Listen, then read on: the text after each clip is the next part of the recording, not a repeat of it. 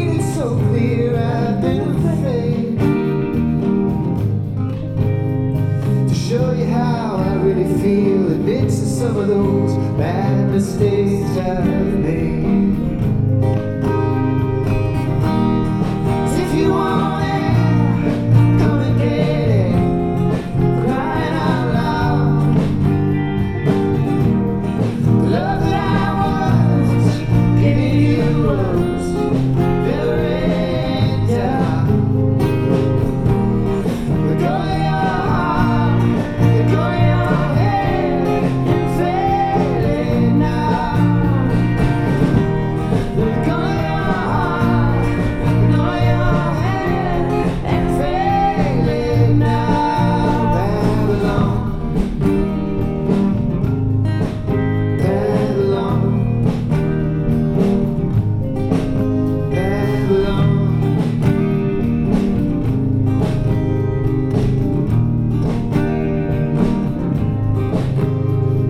Someday all the lights in London shine and skies fading red to blue. Kicking through the autumn leaves and wondering where it is you might be going to. Turning back for home, you know I'm feeling so alone, I can't believe. Climbing on the stair, I turn around to see you smiling there in front of me. If you want it, come and get it, crying out loud. The love that I was giving you was never end down. Let go of your heart, let go of your head, and failing now. Let go of your heart, let go of your head, and failing now. Let go of your heart, let go of your head, and failing now. Let go of your heart, let go of your head, and failing now.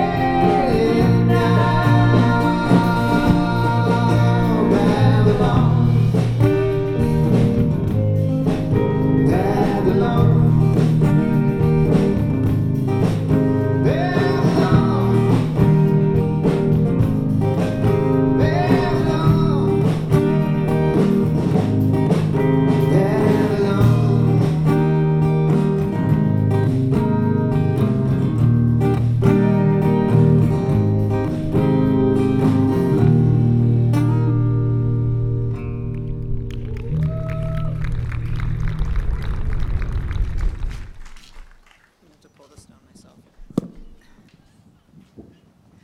Good morning. My name's Jill McNabney, and I have a few announcements for us this morning. Starting with, we are now in the month of August, which is crazy to think about, but there is a fifth Sunday this month, August 29th, and so on that fifth Sunday, we will be doing a baptism Sunday, and there will be more details about that coming soon, so we just wanted you to be aware of that. Kesia, who oftentimes is part of our band, she is directing a play at the Ghostlight Theater, and that actually starts this week on Thursday. And so if you're interested in going to see her play, we can tell you more about that at the Hub afterwards. But one thing you might want to be aware of is that on Sunday, August 8th, Mike Gathright will be facilitating a discussion after the play. So if you want to be a part of that, the 8th might be the day for you to go to that play. And then finally, we just want to encourage you, if you have any questions or you want to learn anything else about us or just come talk to us, we will be around at the Hub afterwards, and please stop by and see us. Okay, thanks.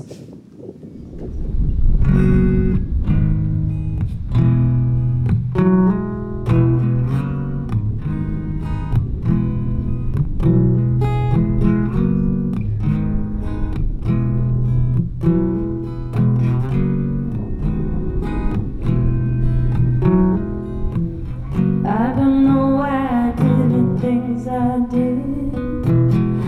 don't know why I said the things things I see.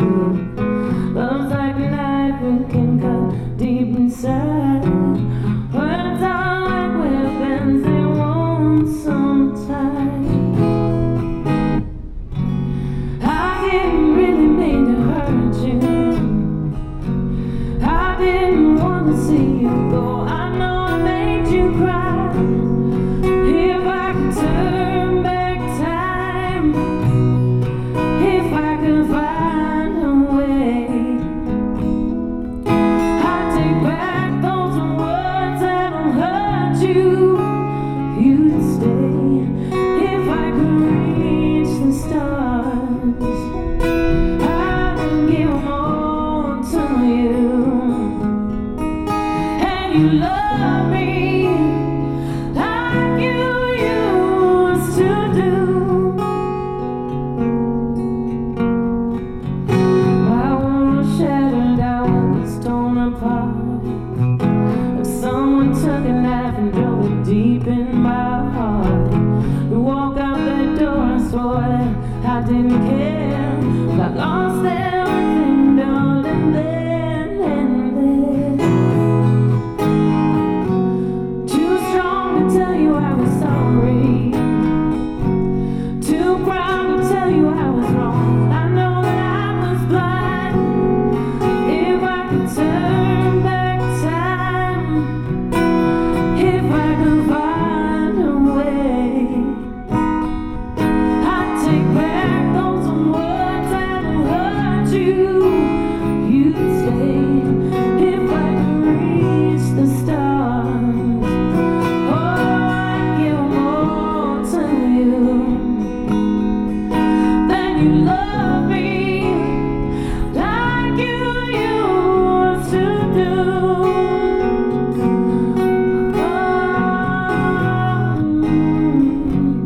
If I can turn back time, if I can turn back time, if I can turn back time, if I can turn back time, if I can turn back time.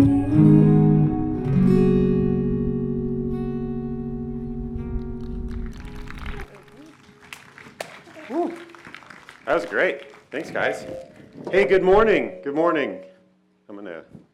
I don't know if you were here last time, my technology failed, so I'm gonna make sure this is working, and if it's not, I'm just gonna walk away.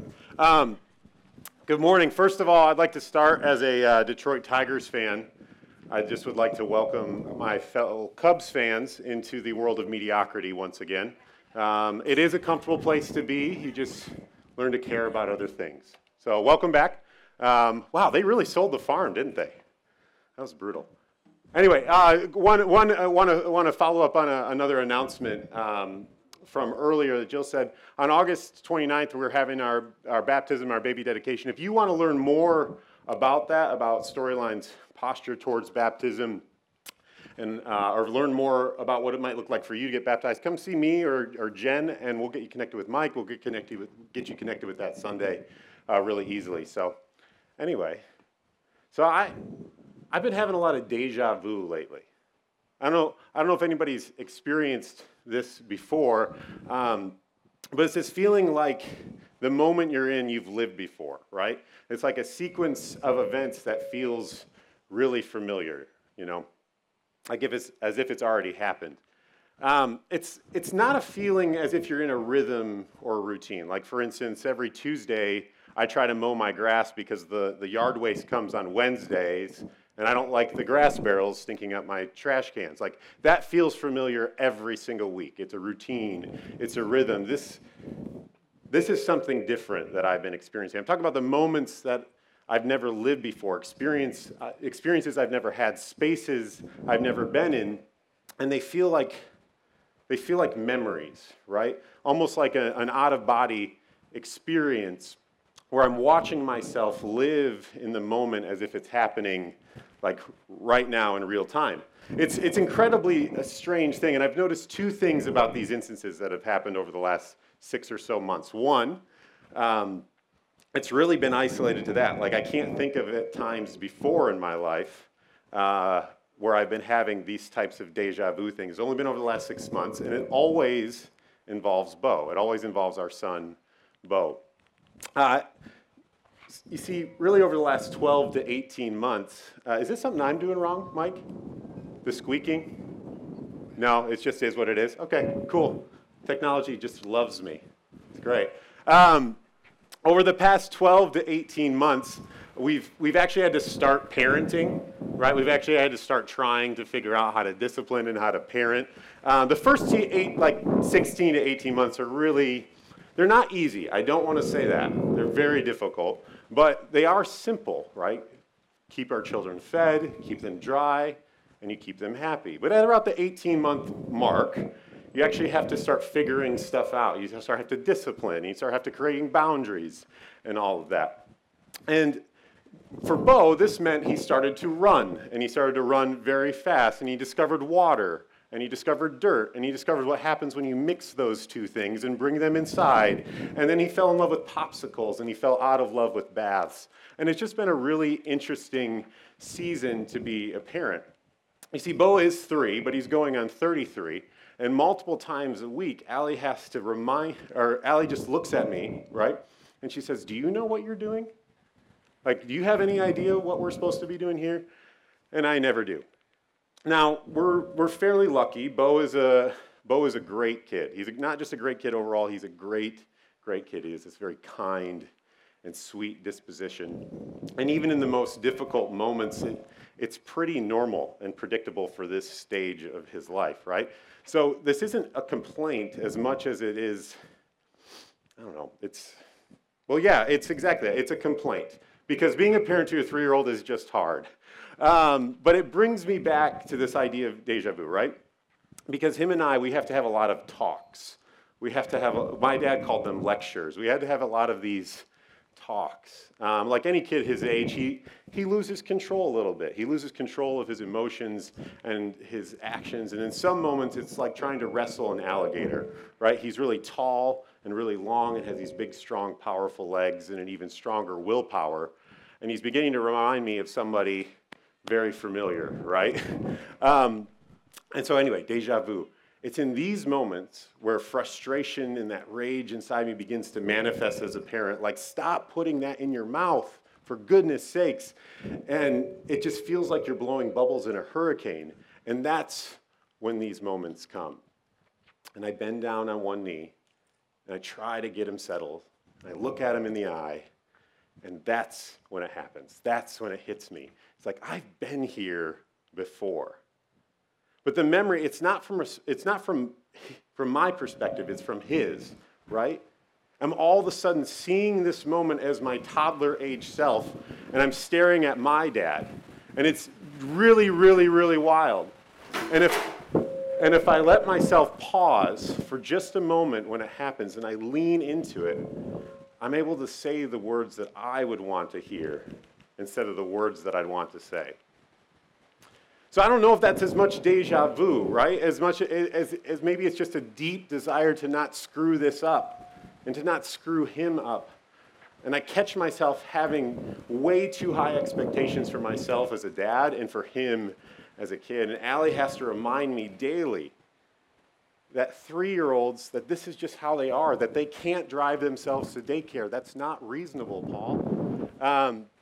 But that's what parenting is, right? It's this 3-way Venn diagram. It's this convergence between a desire to succeed, the expectation of what is to come, and this wisdom from the past.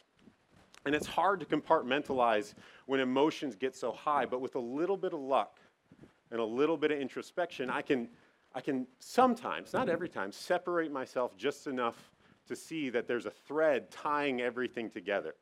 Right, that this moment will equally affect moments to come and is affected by moments in the past.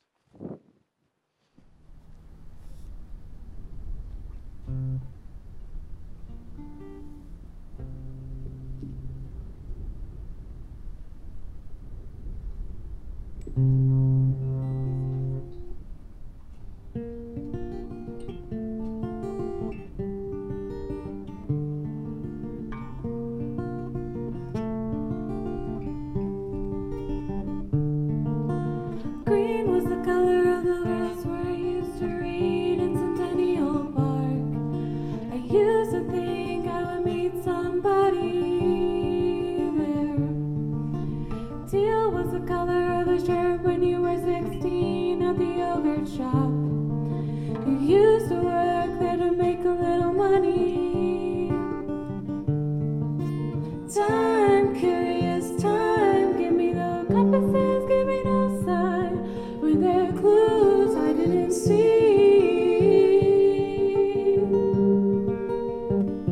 And isn't it just so pretty to think all along there was some invisible string tying you to me?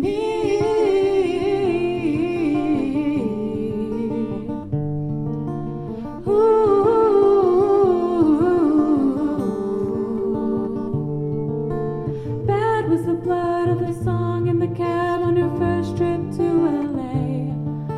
You ate at my favorite spot for dinner. Bold was the waitress on our 3-year trip getting lunch down by the lakes. She said I looked like an American singer. Time, mystical time, cutting me open and healing me fine. Is there clues I didn't see?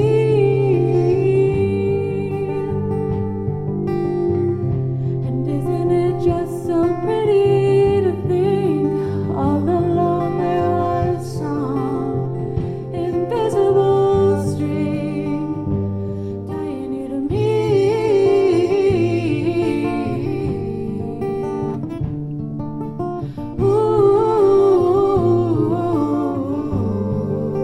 String that pulled me out of all the wrong arms right into that dive bar. Something wrapped all of my past mistakes in barbed wire. Chains around my demons, a wool to brave the season. One single thread of gold tied me to you.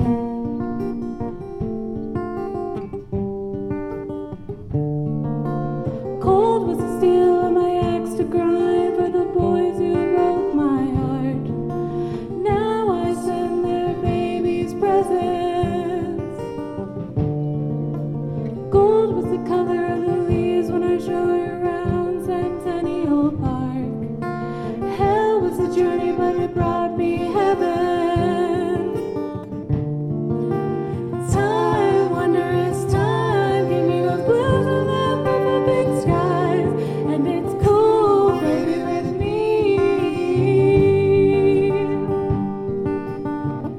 And isn't it just so pretty to think all along there was some invisible string tying you to me?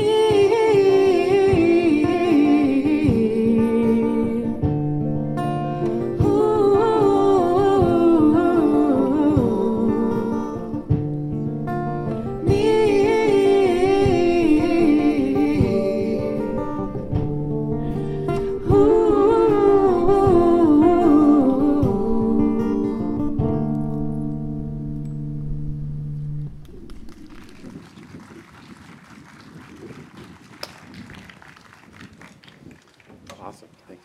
Yeah. So Luke, the book of Luke in the Bible has been the invisible string that has connected all of our talks this summer. Do you see what I did there? Like expert level transition right there.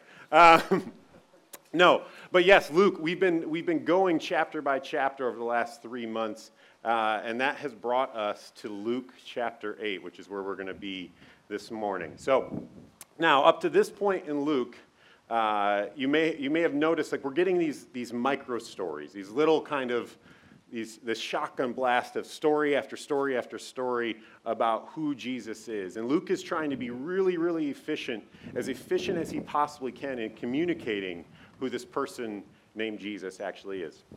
And now, more specifically, Luke is trying to connect the dots to his primarily Jewish audience in Rome, that this guy was who he said he was. Luke was not writing as much as maybe we feel that in the book. He's not necessarily writing for us in Stevensville, Michigan in 2021. He has a very specific audience that he is trying to reach to. It's a primarily Jewish audience in Rome. Another thing we have to understand is that 700 years before the birth of Jesus, there was this prophet named Isaiah who wrote about the coming of a Messiah, of a Savior who would come and release the Jewish nation from oppression and slavery. And so everyone who would have read or heard these stories from Luke, the first time they would have heard it, they would have had this prophecy ringing in the back of their mind, right? This was the scripture that they read at holidays and around campfires and around the dinner table, right? They turned it into songs, and they turned it almost into myth and legend. And so Isaiah chapter 9, it reads like this. Maybe you've heard this before. The people who walk in darkness will see a great light. For those who live in a land of deep darkness, a light will shine.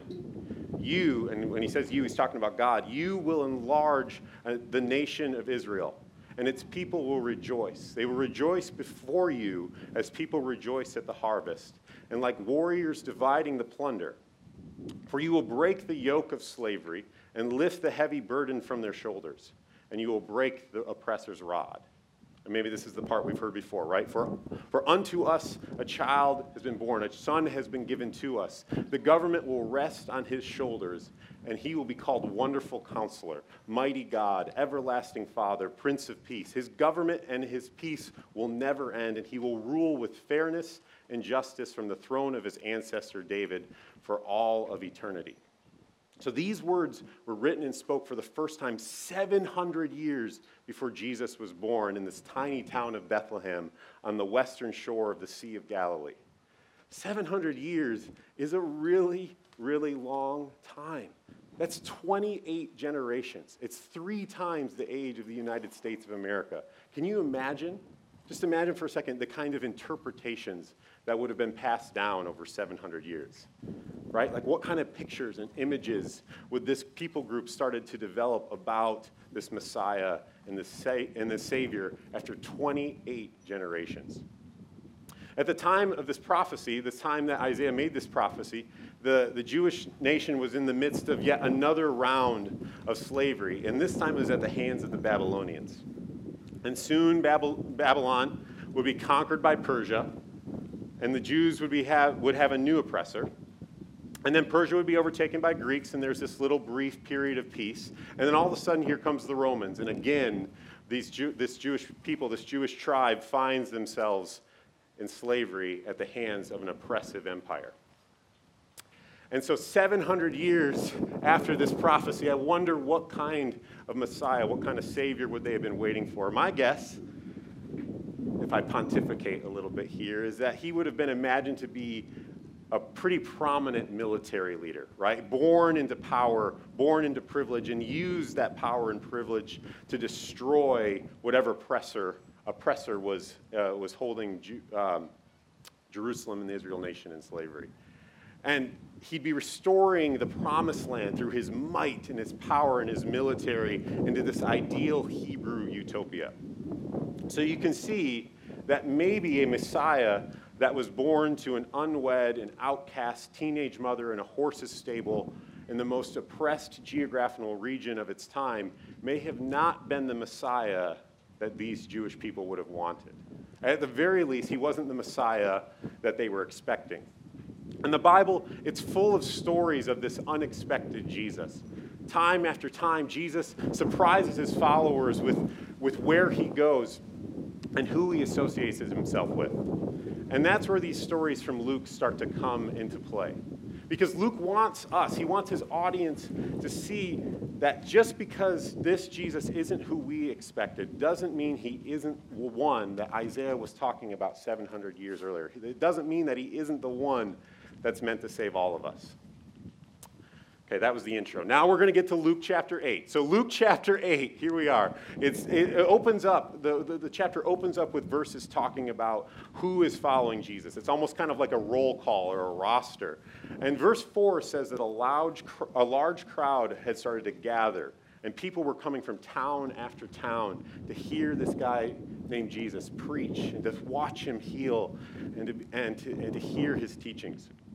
And with each day, this crowd was getting bigger and bigger. And so imagine this giant crowd following him around the Galilean desert, hanging on every word he has to say. And you might start to imagine that maybe this is exactly what you would expect from somebody who is trying to start a movement or to create a new religion. And if that was Jesus' goal, it was definitely working, right? He had amassed this great following of people that were coming from all over to hear what he had to say. But one day, after preaching and teaching on the shore of the Sea of Galilee, he turns to his disciples and says, "Let's go to the other side of the lake." Now, wait a second. That's not what's supposed to happen next here in the story. You see, I can't imagine the disciples would have been like, "God, Jesus, this is where the crowd is. This is just starting to get big. Why would you want to leave now?" So how can this Messiah, this Savior of the Jewish world, start a revolution if he leaves this following behind just as it's starting to get big? And I got to think that maybe it's because that's not what Jesus came for. Maybe that's not who Jesus came for. Now, admittedly, I might be reading too much into this. I have been known to be a little dramatic. But if you give me a second and I'm going to try to convince you why going to the other side of the lake was actually a huge deal. Because at first glance, it might just seem like he's going for a sailboat ride with some friends. But let's examine it further. So Luke chapter 8 says this: "They arrived in the region of the Gerasenes across the lake from Galilee." That's it. We're going to stop right there. Because that is an incredibly heavy sentence. You see, they went across the lake to the region of the Gerasenes. And the first people who would have heard this story, their ears would have perked right up. You see, the Sea of Galilee, if we had like a projection system here, I would show an image of this, but I'm instead going to do interpretive hand motions to set the stage here. So you have the Sea of Galilee right here. It's like an oval.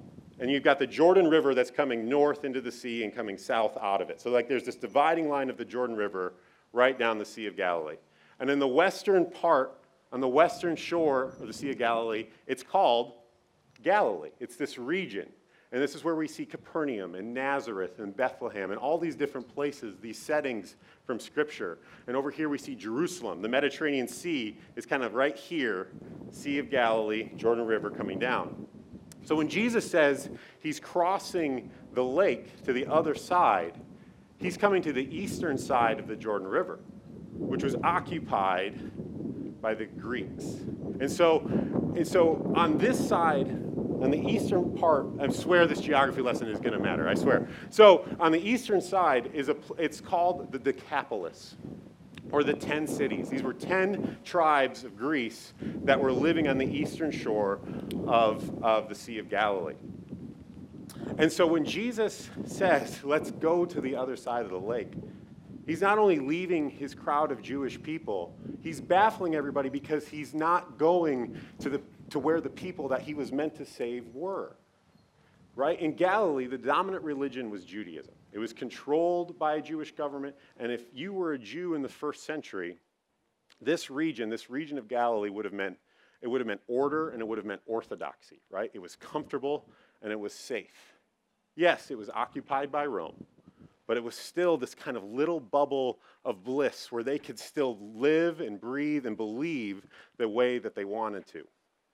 It was still believed that God looked favorably on the people of this religion. However, the Decapolis, right, this land of the Gerasenes, it was not that. It was the land of Gentiles. This is where the prodigal son would have gone. It was a place of deplorable debauchery. It's where rebellious teenagers of the day went to go, get under the skin of mom and dad.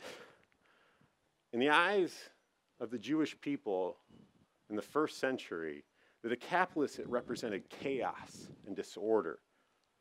And coincidentally, this is a place where Jesus spent a considerable amount of time. So when Jesus says, "Let's leave this crowd, this following of Jews in Galilee, and cross the lake to the Decapolis, the land of chaos and Gentiles," this was not a normal thing to do. It didn't fit the narrative. And imagine for a second the look on the disciples' faces, right? You want us to go where? You want us to leave our families and everything we know in this crowd of people to go for who? But Jesus didn't come just for the disciples, and he didn't come for this crowd of people in Galilee. He came for everybody. He came for you, and he came for me, and he came for the people on the other side of the lake. And so that's why he crosses the Sea of Galilee, and the Bible says this. As Jesus was climbing out of the boat, a man who was possessed by demons came out to meet him. And for a long time he had been homeless and naked and living in the tombs outside of the town. So this is who they find when they arrive at the other side of the lake. Exactly who they thought they would find. This man perfectly represented the kind of person that people in Galilee would have thought of when they thought of the Decapolis. Like, Luke doesn't even give him a name. There's 3 different versions of this story in Scripture, and none of the authors give this guy a name. And so I wonder if this demon-possessed man is supposed to represent something bigger, something much larger. It's more of a generalization. It's not that he didn't exist, but Luke is trying to tell a bigger story here.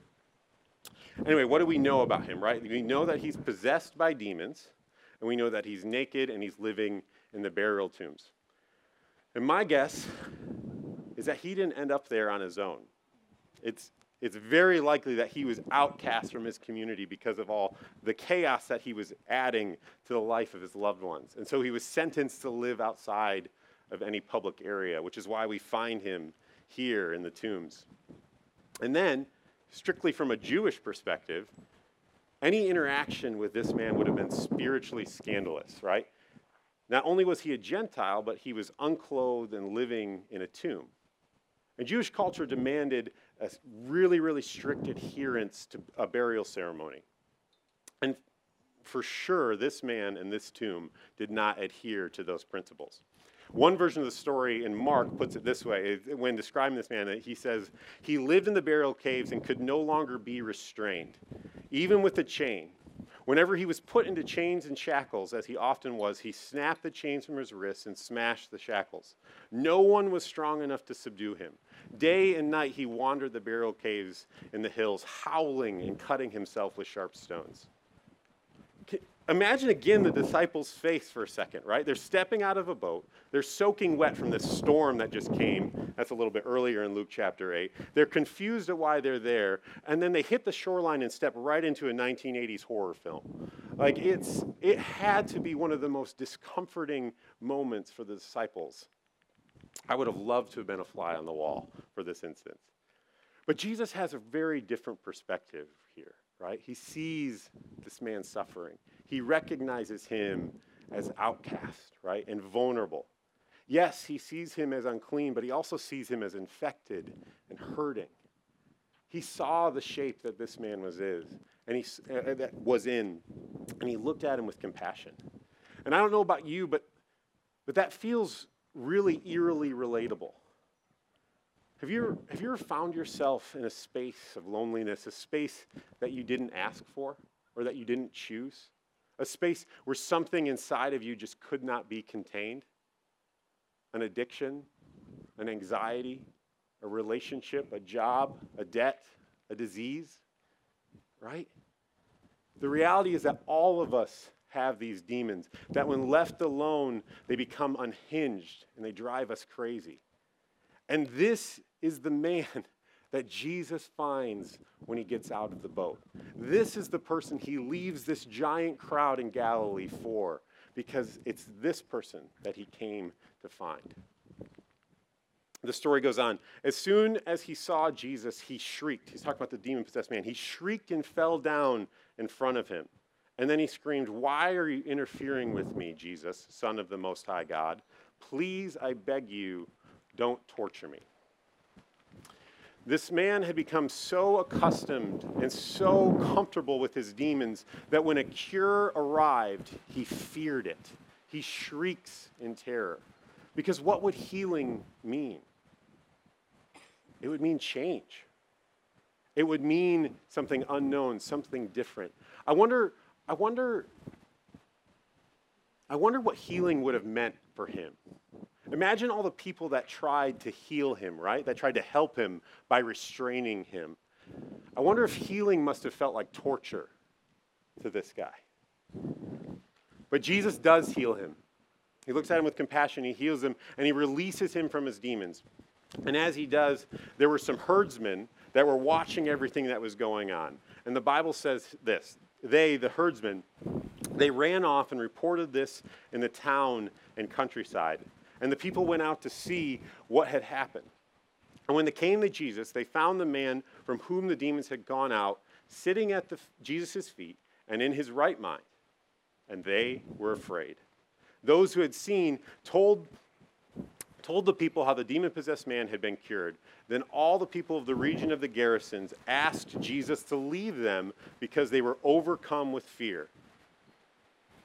So he got into the boat and left. Let me read just a little bit of that again. This man, this demon-possessed man, was sitting at the feet of Jesus, dressed and in his right mind, and they were afraid. All of the people of the region of the Gerasenes asked Jesus to leave them because they were overcome with fear. I wonder how often we resist and reject and miss healing opportunities or fresh possibilities to move forward and to change.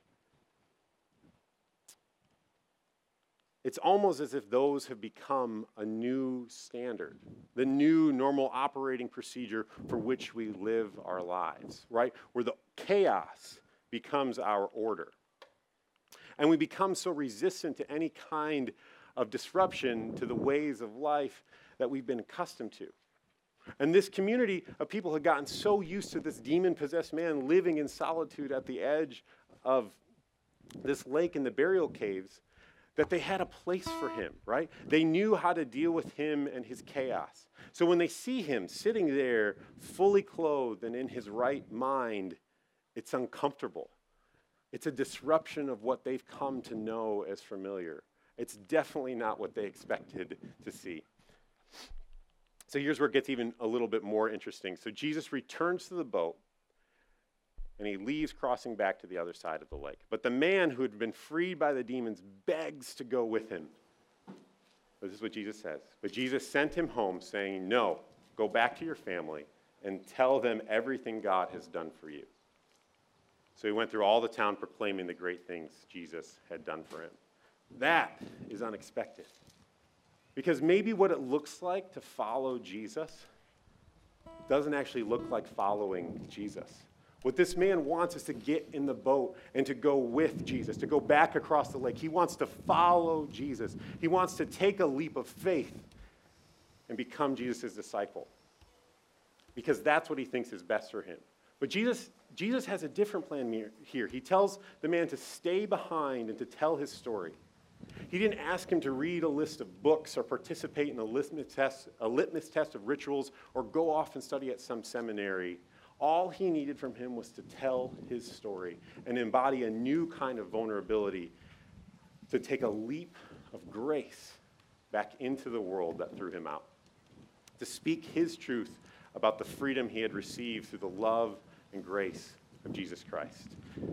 Jesus is saying, you have been freed. Now go and tell everyone, as if you were shouting it from the mountaintop.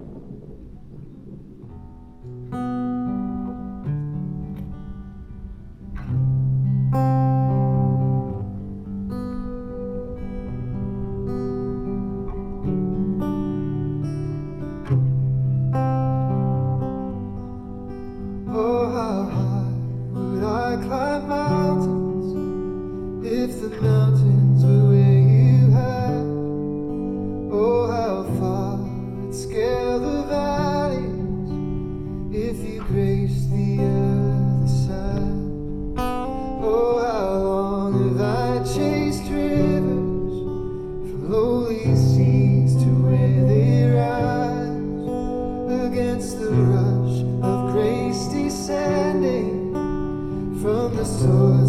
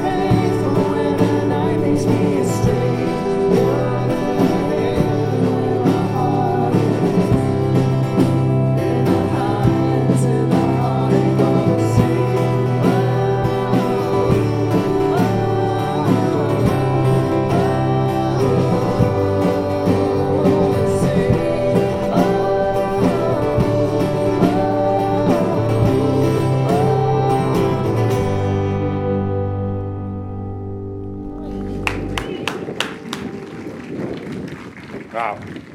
Thanks, guys. That was awesome. If we read ahead in the story just a little bit of foreshadowing here, we find the story of Jesus again. We find him crossing the lake again back to the Decapolis. And the Bible says this: a deaf man with a speech impediment was brought to him, and the people begged Jesus to lay his hands on the man to heal him. Jesus led him away from the crowd so that they could be alone. And I don't know about you, but to me that sounds an awful lot like deja vu, right? There's a crowd waiting for him, a crowd begging to be in his presence. But how could that be? This is the same place that just 2 chapters earlier, this crowd was begging him to leave. They couldn't be more scared of him. And so I wonder, could it be that this demon-possessed man actually listened and shared with everybody what had happened to him? He actually told his story of freedom, and in doing so invited others into the same leap of grace that is found in Jesus. You see, what God wanted for this crowd over here in Galilee, he wanted for this man on the other side of the lake, and he wants it for us too. He wants it for you, and he wants it for me. What Jesus was doing had nothing to do with having the largest crowd or the most disciples or the largest sanctuary. It was about going to where God wasn't supposed to go for the people that God wasn't supposed to be for. And this is who Jesus was, and it is who he still is today. And when we experience that grace, it's then on us to recognize and respond. We have to let God show up. We have to recognize that it is, in fact, God who crosses the lake for us. It's him who leaps in grace towards us, who dies on the cross for us. And then we have to respond. When Jesus asked this man to stay and share his story, he was asking him not just to live in grace, but to live out that same grace. This is why Jesus came. To be the invisible string of grace that connects the 2 sides of the lake. He comes to love and to comfort the lonely, to find the lost and to heal the broken. And he comes for us, and he crosses the lake for us, and he leaps in grace for us so that we can live an abundant life of love, and with that, the freedom that comes as well. So may you recognize that God is who he says he is. That he has come for us because he is for us. May you see God's grace in even the most unexpected places and respond accordingly. And may you leap as he leaps with and for us. And may the grace and peace of the Lord Jesus Christ be with you. Amen. Have a wonderful Sunday, friends. One quick last announcement here. If you're part of our setup and teardown team, we could just use a couple extra hands if you're available so we can move out of here quickly. There's a little bit of a double booking. So if you're available to help with a couple of extra hands, that'd be great. Have a wonderful Sunday.